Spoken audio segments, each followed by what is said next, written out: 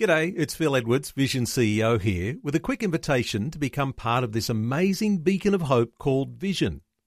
Together we can put our love into action to help people of all kinds build or rebuild their lives on the truth of God.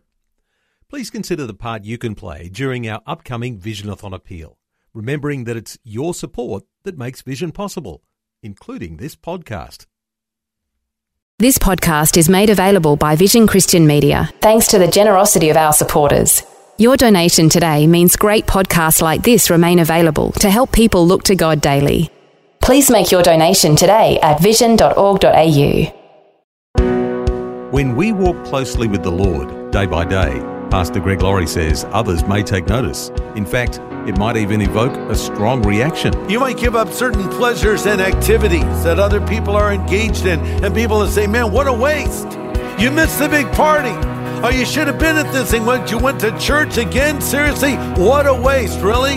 Oh no, if I've given up any pleasure, that's no sacrifice compared to what God has given up for me. This is the day when the lost are found. This is the day for a new beginning. Amazing grace, how sweet the sound.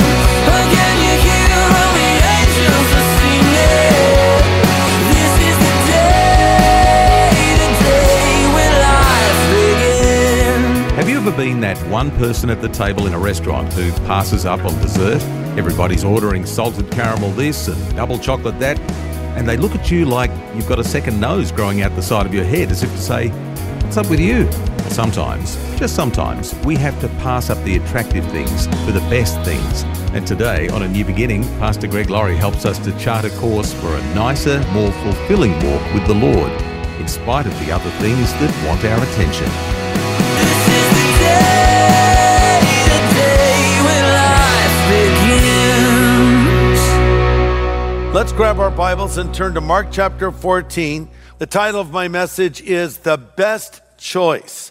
And I'm reminded of a statement that Billy Graham made not long before he went to be with the Lord. He was asked the question if he had any regrets in life. And in response, Billy Graham said, quote, I would study more, I would pray more, I would travel less, and I would take less speaking engagements. I took too many of them in too many places around the world. Billy says, if I had it to do all over again, I'd spend more time in meditation and prayer and just telling the Lord how much I adore him and how much I'm looking forward to the time we're going to spend together in eternity, end quote. Well, Billy is with the Lord now, spending that time with him in eternity. But here before us in Mark chapter 14 is a story of a woman who'd spent a lot of time telling the Lord how much she loved and adored him. And then she did something that was largely missed by the other disciples. But Jesus singles the story out in the Bible. He wants us to know this story in particular. And I find that fascinating. Because we read in Mark chapter 14, verse 9, Jesus speaking, he says, assuredly I say, wherever the gospel is preached in the whole world, what this woman has done will be told as a memorial to her. Wow, okay. Well, we better pay attention. What exactly did this woman do? Before I tell you what that is, let's pick up where we last left off in the Gospel of Mark. Jesus is headed to the cross. He has plainly declared that to his disciples at a place called Caesarea Philippi. He told them he was going to be betrayed, he was going to be crucified, and he would rise again on the third day. And this came as bad news to his boys because his popularity was at its total peak. The name of Jesus was on everyone's lips. Matthew chapter 12, verse 12 said, large crowds gathered to him, and he got into a boat, and the whole crowd was standing on the beach. And then Luke 12:1 says, thousands of people had gathered together, and they were stepping on one another. So everybody wanted to get close to Jesus, and so he was very popular. But ironically, these same people that were expressing their interest in him would soon turn against him when he made his way to the cross. Even his own handpicked disciples did not fully understand what he was about to do. He had come to die on the cross. This was always the plan from the very beginning. And even though he spoke about it in great detail, his disciples missed it with one exception. And it wasn't John, known for his spiritual perception. It wasn't Peter, normally known for his outspokenness. It wasn't Andrew. It wasn't Matthew. It wasn't one of the apostles. It wasn't a man. It was a woman. And she was not one of the apostles, but she understood what Jesus had come to do. And her name was Mary. Let's read about it now. Mark chapter 14, starting in verse 1. Now the Passover and the festival of unleavened bread were only 2 days away, and the chief priests and the teachers of the law were scheming to arrest Jesus secretly and kill him. But not during the festival, they said, or the people may riot. While he was in Bethany, reclining at the table in the home of Simon the leper, a woman came with an alabaster jar of very expensive perfume. She broke the jar and poured the perfume on his head. Some of those who were present said, "Oh, this is worth more than a year's wages. Why this waste of perfume? This could have been sold and the money could have been given to the poor." And they rebuked her harshly. Now look at the response of Jesus. He said, "Leave her alone. Why are you bothering her?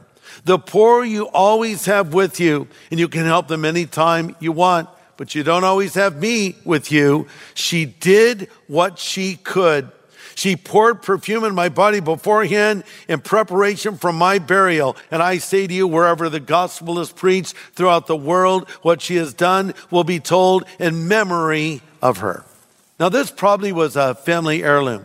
As it's been pointed out, it was worth a year's wages, so it was worth thousands and thousands of dollars. Under normal circumstances, just a few drops from a bottle like this would be sufficient. She pours the whole bottle on him and then wipes his feet with her hair. Now, again, I want to emphasize, Mary did not have the same privileges as the disciples. They spent pretty much every waking hour in the presence of Jesus for some 3 years. She was with him sporadically, but she was going to take advantage of this opportunity. She's going to listen to him. She's going to learn from him, and she's going to bring a great gift to him because she could see the lines etching his face and read or write the problems reflected in his eyes. And she understood he had said what he meant, and he meant what he said. He was going to die on a cross, and that broke her heart. So she was going to bring her tribute to Jesus now. Seize the moment. Carpe diem is the expression. That's exactly what Mary did. But of course, Judas thought it was a waste and he criticized her for it. But then John gives us an interesting little detail about Judas. He said, Judas did not say this because he cared about the poor. He said this because he was a thief. Basically, Judas was hanging onto the money for the disciples and he was pocketing it. And so things are not always as they seem. From the outside, Judas looked thrifty and careful and spiritual. And the woman looked frivolous and wasteful and silly. But the very opposite was true. Judas was evil and greedy and wicked. And she was thoughtful and godly and committed. So things are not always as they appear. Thanks for joining us for A New Beginning today with Pastor Greg Laurie from Harvest Christian Fellowship in Riverside, California, USA. We're in Mark chapter 14 today, considering the surprising moment when Mary anointed Jesus' feet with oil. Here's Pastor Greg to continue. Now Jesus commends her as an example to us. Look at verse 8. She has done what she could. She has come beforehand to anoint my body for burial. She did what she could because she understood that he would do what he did. In the same way, the more we discover about what Jesus has done for us will cause us to want to do more for him. The Bible says we love him because he first loved us. She saw this love that was driving him. She saw this concern for her and the others and all of humanity. And so she wanted to do something for him to show her love. And I think sometimes we'll look at people who offer something to the Lord and some might criticize them for it. For instance, a young person may give up a promising career to go into the ministry. And some people like Judas will say, what a waste. You could have gone out and had a great career and made a lot of money. That's a waste. It isn't a waste at all. I'm reminded of a young lady I just met. Her name is Tiffany. And she works with the World Health Organization and the United Nations over in Yemen. And they're reaching out to the poor people that are living there. And so Tiffany has been able to show God's love to these people and be a great witness. In fact, she watches Harvest at Home. That's where she gets her teaching, being so far away from the United States. And some would say, well, that's a waste of a life. That's a waste of a life? As far as I'm concerned, that's an investment of a life. You might give up certain pleasures and activities that other people are engaged in, and people will say, man, what a waste. You missed the big party. Oh, you should have been at this thing. What, you went to church again? Seriously? What a waste, really? Let's just run the clock out and come to the end of our life, and let's just see how that played out for you and how that played out for me. I just read a very interesting study that was done that showed people who go to church on a regular basis and have faith in God live longer, healthier lives. So there's even a practical aspect to it. Oh no, if I've given up any pleasure, that's no sacrifice compared to what God has given up for me. And whatever you give up will be more than made up to you as a follower of Jesus Christ. Or maybe you avoid that temptation to go astray. You're faithful to your wife for a lifetime. People say, oh man, come on, you missed out. You could have had an affair here and there. Oh yeah, let's just look at the wreckage of divorce and the impact it has on you and on your children. And we'll see who made the right choice. It's not a waste. Nothing is a waste if it's done for the glory of God. And that's what this woman did. She gave her very best. It was the very opposite of a waste. Or you may decide to simply live for yourself and do whatever you want to do with your life. And one day God will say, what a waste. What do you care about the most? The opinion of people or the opinion of God Almighty? Give your most precious thing to the Lord. My son Jonathan was in Peru a while ago with his wife Brittany. We worked on some projects with Compassion International, a great organization impacting people around the world, but especially children, helping to lift people out of poverty. And they share the gospel with these folks. And so Jonathan went to a village in Peru. He took a backpack full of toys and other things, and they were hanging out with this little family, and there's a little boy named Anthony, and Jonathan was playing soccer with the little guy, and it was just great. And as Jonathan was leaving and getting ready to get into his cab, little Anthony ran to him and hugged him, and then presented Jonathan with a little gift. It was like this little piggy bank of a little dog. And obviously this was a very precious object to this little boy. He had very little, and he gave his very best to Jonathan. And I just thought that's a perfect picture of what we're talking about here, giving our very best to God. He deserves nothing less. What is the most precious thing you can give to Jesus? Let me give you an idea of what it might be. Yes, it's your resources. Yes, it's your time. But overall, it's your life. Present your future to the Lord.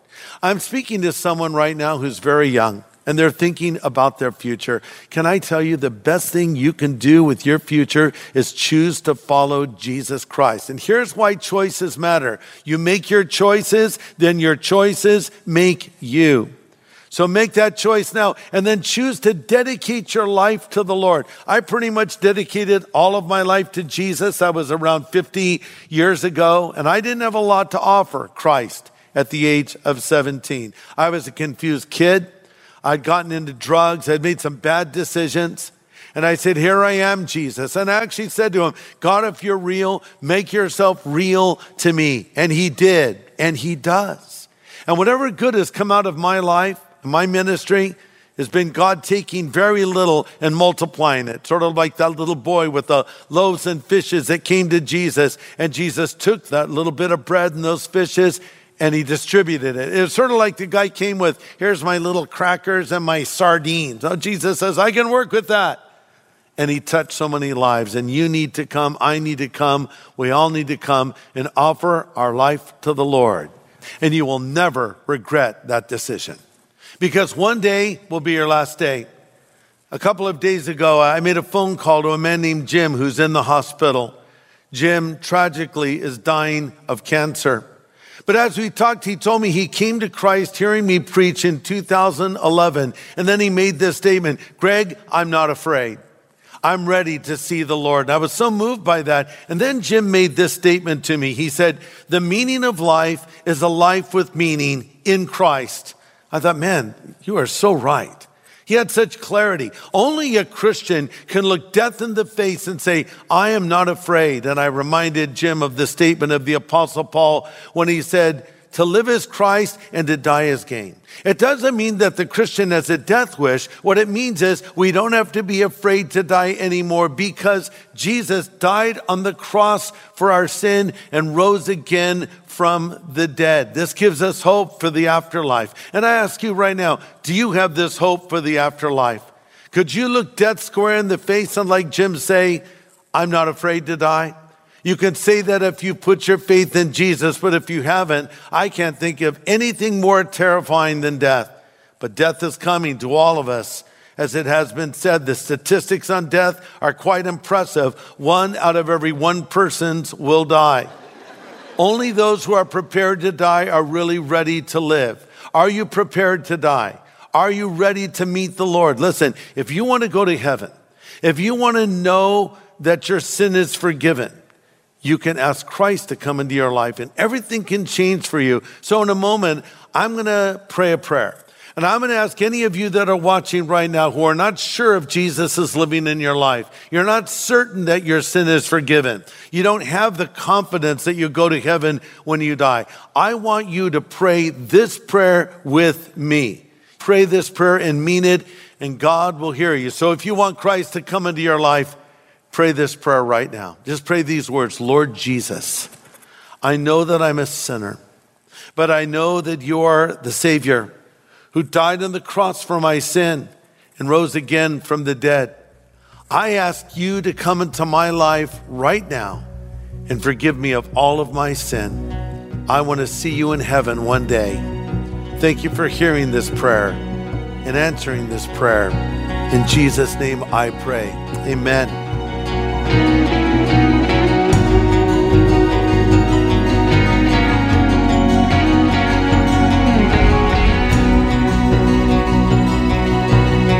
Important prayer from Pastor Greg Laurie today on A New Beginning. And if you've just prayed with Pastor Greg and you've made that decision for the Lord, we want to welcome you into God's family. And we also want to help you to get started in your new relationship with God. Can we send you some resource materials? It's called the New Believers Growth Packet.